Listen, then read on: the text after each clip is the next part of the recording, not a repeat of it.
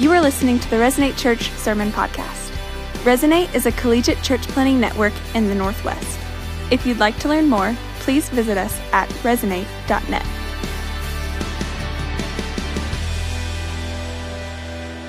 Hey Resonate, it is good to be with you. I hope you're doing well. We are glad you decided to worship with us tonight.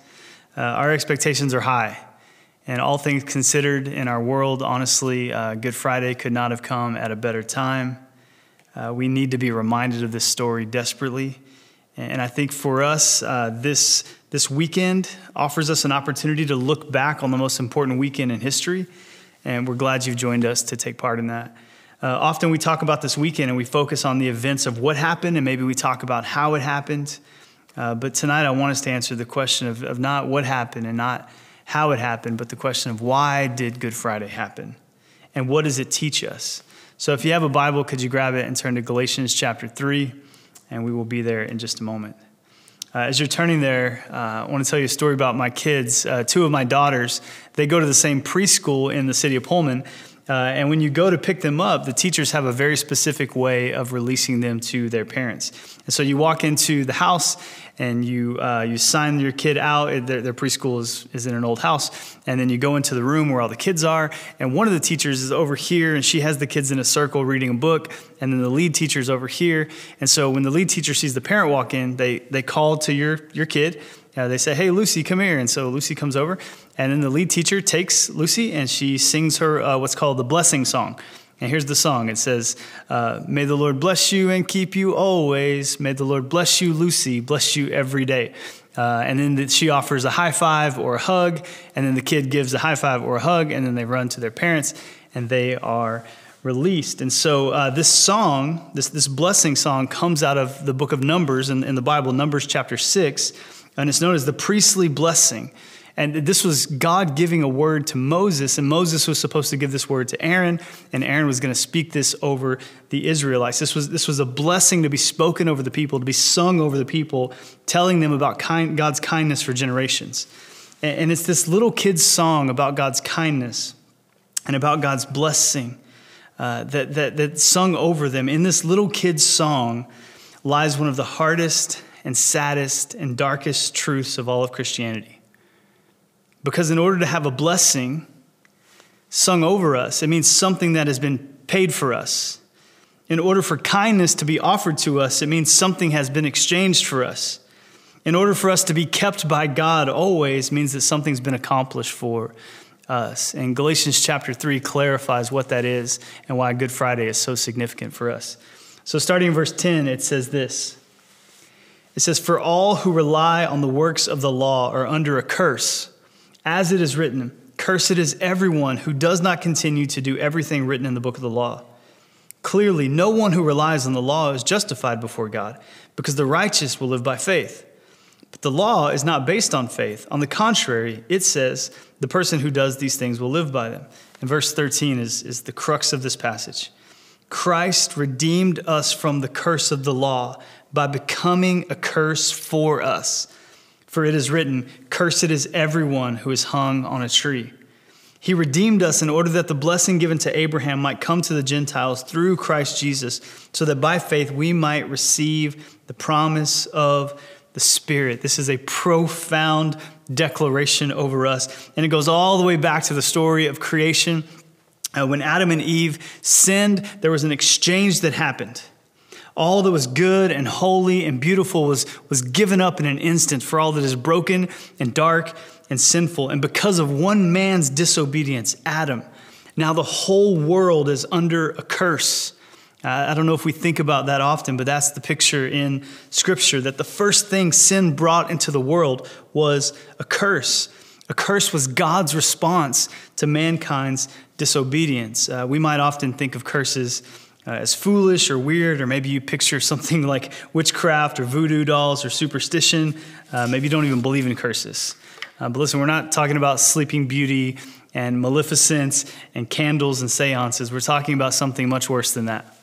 We're talking about the ever-present reality of God's punishment for those who are disobedient. That's what a curse is. One more time, a curse, biblically, is the ever-present reality of God's punishment for those who are disobedient, ever present. And so why did the cross have to happen? Well, because we were under a curse. We were under the ever-present reality of God's punishment because we had been disobedient. And that curse was given to us at birth. We didn't even earn it. It just came to us. And then in our lives, we earned it. And that curse was leading us to the grave. So to understand the curse motif is to understand the heart of the gospel. Because we're still seeing that curse played out today. In our lives today, it looks like a world that's broken and hurricanes and disaster and cancer, and we have bodies that don't work like they're supposed to. There's disease and there's pain and there's brokenness, and sin has fractured everything. And sin has touched everything, and sin has broken everyone. And so the curse that the Bible talks about is not just God's ever-present reality, God's punishment over what's disobedient, but the curse is also the way the Bible describes what is the ongoing, ever-present brokenness in this world. And listen, if we're honest, we feel it. We know this world is not like it should be. You feel that. You're drawn to love stories that tell you that good is going to overcome evil, that it's not all going to be bad forever. Things aren't as they should be, and we're drawn to that. We're moved by stories where the curse is broken. It's the reason why all of us cried at the end of the Avengers Endgame, when you think that it's over and Thanos is going to win, and then at the last second the army shows up to overcome evil, and we're wiping away tears, and we don't even know why, because we don't want evil to win. We want curses to be broken. It's in us. It's around us. And I submit to you, it's God calling us. And it's God inviting us to see the real story. Because in the story of bad news that there's a curse in the world, there's also good news that even under the reign of a curse, a covenant is offered. Even under the reign of a curse, a covenant is offered. There is a possibility of a way out. We see this in Deuteronomy chapter 28. Verses 1 through 14, it talks about fulfilling the law, obeying God's voice, keeping the commandments. If you do that, God says, you will be blessed, you will be taken care of, you will be completely in connection with me. It's going to go well for you. So here's the covenant, here's the offer. The covenant says, if you obey me, your life will be nothing but an experience of divine blessing, divine joy, divine benediction. If you honor me and obey me, that's what's offered to you. But then the story turns, and I don't know that we like this term, but this is also in the scriptures. In Deuteronomy 28, verse 15, so after all the good stuff happens, verse 15 happens, and God says, but if you don't obey me, here's what happens. So in verse 15, it says, however, if you don't obey the Lord your God, and do not carefully follow all the commands and decrees I'm giving you today, all of these curses will come upon you and overtake you. You will be cursed in the city. You'll be cursed in the country. Your basket and your kneading through will be cursed. The fruit of your womb will be cursed. The crops of your land will be cursed. The calves of your herds and the lambs of your flocks will be cursed. You will be cursed when you come in and cursed when you go out. That's not a passage of the Bible that you put on a coffee mug and drink from every morning going, yes, this is God. This is the glorious good God who provides cursing on all of these things. But it's part of the story. And I think that's so important for us on Good Friday because many of us, we believe in a God who is infinitely capable of blessing, but infinitely incapable of cursing. And this might be why we don't talk about curse very much. This might be why we want to rush through Good Friday to get to Easter. Because it seems cruel or it seems mean. It's like, why would God do that kind of thing? But we have to recognize God is holy and God is just. And breaking his law and breaking his covenant had a consequence. And that consequence was to live under the curse. And so if you really don't want to understand what it means to be cursed, I think the simplest way to understand that is to look back at Numbers chapter 26, to look back at that kid's song and recognize how profound this is. So in Numbers 26, it says this. It says, may the Lord bless you and keep you. May his face shine upon you and may he be gracious to you. May the Lord lift up his countenance upon you and give you peace. So this is the song that's sung over my kids every day. And this is what it means to be blessed, that God's face would shine upon us, that he would be gracious to us, that he would meet with us face to face, and we would know him that intimately. We would walk in that ever-present reality of God's connection with us and the union we have with him. That's what it means to be blessed. And if you kept the law perfectly, that is what is offered to you. And so when you see what a blessing is, you can kind of see what a curse is in the opposite form. And so here's the truth of Good Friday. The Son of God, who was the very incarnation of the glory of God, became the very incarnation of the curse of God. The Son of God, Jesus, came into this world, and he was the very incarnation of the glory of God. On Good Friday became the very incarnation of the curse of God. And so we look at this divine benediction of may the Lord bless you and keep you, and may his face shine upon you and be gracious to you, may the light of his countenance be upon you and give you peace. And we see that is good news. Listen to me, church, that is only available to us. This divine benediction is only available to us because on Good Friday, Jesus Christ took upon himself the supreme malediction. And so on Good Friday, it's as if Jesus heard this. May the Lord curse you and abandon you. May the Lord keep you in darkness and give you only judgment without grace. May the Lord turn his back on you and remove his peace from you forever. That's what Galatians 3 says. That he redeemed us from the curse of the law by becoming a curse for us. For it is written, cursed is everyone who is hung on a tree. So listen, Jesus redeemed us not simply by being cursed for us. He became the curse of God. He internalized it. And I know that may not be easy for us to digest, because when you think about the cross, you want to hurry on through it, because that form of execution was reserved for the worst criminals, and it was a humiliating way to die. It was a torturous way to die. It was one of the worst things that the ancient world had produced in terms of killing people. And it's broken and it's hard for us to look at it. But unless you look at the cross, you don't see what your sin mandated and what your sin created. You don't see the necessity of salvation. You don't see the penalty of sin unless you recognize that Jesus was cursed and abandoned for you. Then you can no longer say with any sense of confidence that the Lord can bless you and keep you. The only way the Lord can bless you and keep you is because the Lord cursed and abandoned him. And that's what Good Friday is teaching us. And this is not an easy story to digest. This is a story that's incredibly difficult to teach to children. A few years ago, when Harper was our only child, we were going through stories of the Bible, trying to teach her that Jesus was powerful.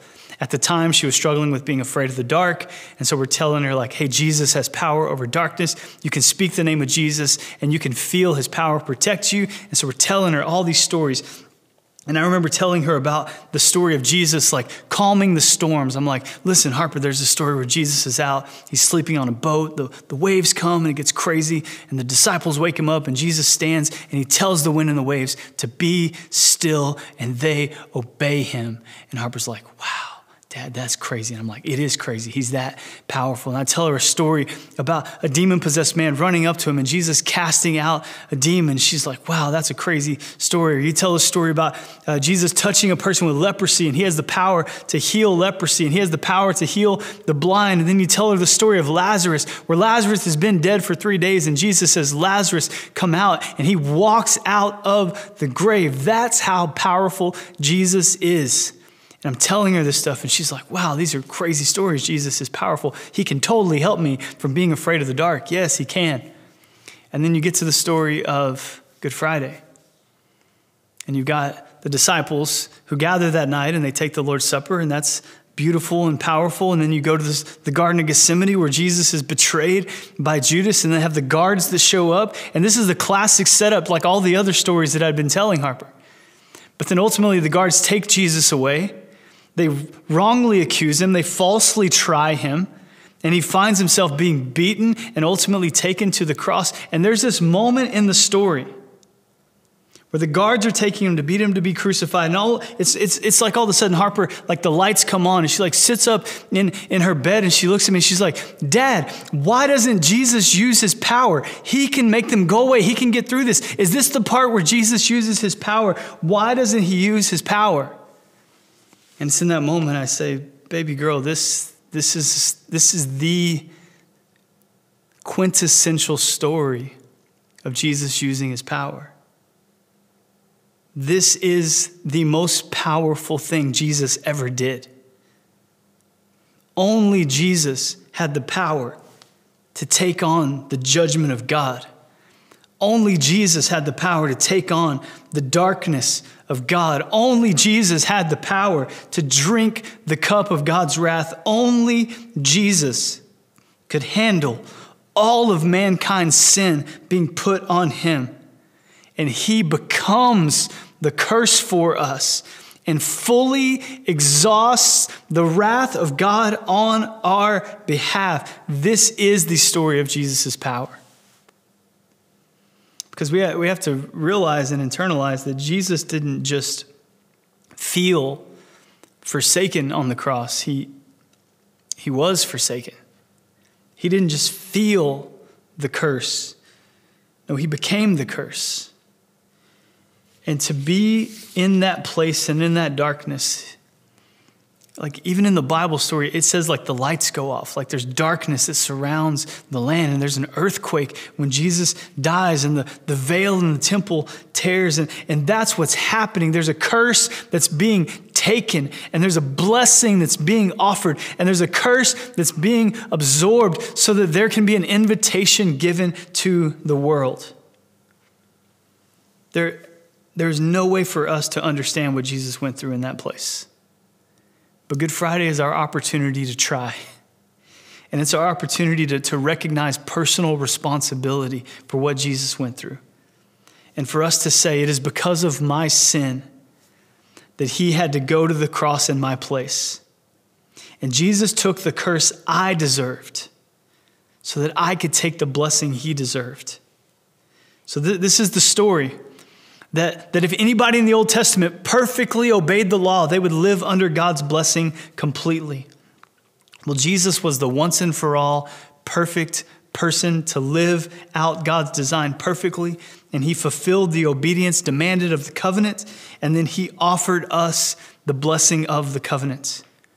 And he took on our disobedience. And you may have heard that before. And you may feel like, yeah, Josh, isn't that just like the gospel story? It is the gospel story. But we need to be moved by it again. That Jesus took the supreme malediction so we could live under the supreme benediction. That's why we worship. Because we're no longer under a curse. We now live under the cross. So here's the story. I don't know if you're tuning in and you find yourself not able to believe in Jesus and you're trying to figure out this God thing, or maybe you've been a Christian for a long time, but here's the story. You will either bear the curse of God for yourself, or you will flee to the one who took the curse of God in your place.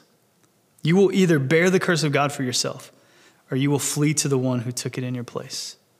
So a believer in Jesus is simply this. A believer is one who has fled to the cross to find the blessing of God. Because under the cross, we have the one who's taken our curse. That's it. So there's no other way. Jesus did not believe there was any other way for us to receive that blessing. He had to take on the curse for us. And so I've said this a few times, but I want this to land so clearly. Because the Lord Jesus was cursed for us, God Almighty could say, you're blessed. Because the Lord turned his face from Jesus, he could show his face to us. Because the Lord punished Jesus, he could give us peace. And so I go back to watching Harper when she was in preschool experience the blessing song, and now Lucy when she experiences the blessing song. And when I came to understand this reality of what God did in the cross and what Jesus did in taking our place, I know this seems absurd, but if I go pick up my kids and I watch them run to their teacher and their teacher sings to them, may the Lord bless you and keep you always. May the Lord bless you, Lucy, bless you every day. I'm moved by that. I'm moved by that. Why am I moved by that little kid song? I'm moved by that cute little kid song because I know that the most costly blessing in the world that is sung over my children was paid for by the blood of the Son of God in their place. And that blessing is sung over them, and it's not a hopeful blessing. It's not if they grow up and be sweet little girls and do enough good, then maybe they can have that blessing. No, that blessing is theirs. And that song is not just a song. It is a house that is built on the foundation of Good Friday and what Jesus accomplished for us. And that blessing song is available to anyone and everyone because Jesus' death was enough. It was once and for all, and it is now available. Life eternal is on the table for the whole world. That means that the worst of sinners can stumble to the cross, and the blood of Christ will not back away from them and say, oh, no, you've done too much. No, the blood of Christ says, I can cover that too. And you may say, Josh, you don't know how terrible my story is. You don't know what I've done. And I don't know what you've done. But I know what Jesus has done. And I know that what he's done is enough. And so, yes, we have sinned. No, we are not worthy. No, we were not obedient. No, we could not receive this blessing on our own. But the good news of Good Friday is that we had a God who entered the story for us and who took this in our place. And so I want to tell you, if you're questioning whether or not you think God loves you, look no further than Good Friday. You can know God loves you because Christ died for you. You can know God loves you. And you can know that a divine kindness and a divine blessing is offered to you because a divine kindness and a divine blessing was taken from Jesus. And so we want to live that. We want to know that. We want to worship God because of that. And so I hope that today you're moved by that. And I hope that again today you look at the cross anew and you recognize that this is the gift of God to those who believe. It's freedom, and it's an opportunity for us to walk with God forever. So I want to pray that we might be bold enough to repent of our sins. We might be bold enough to see the cross again, and we might recognize that we no longer have to stand before God hoping that we did enough.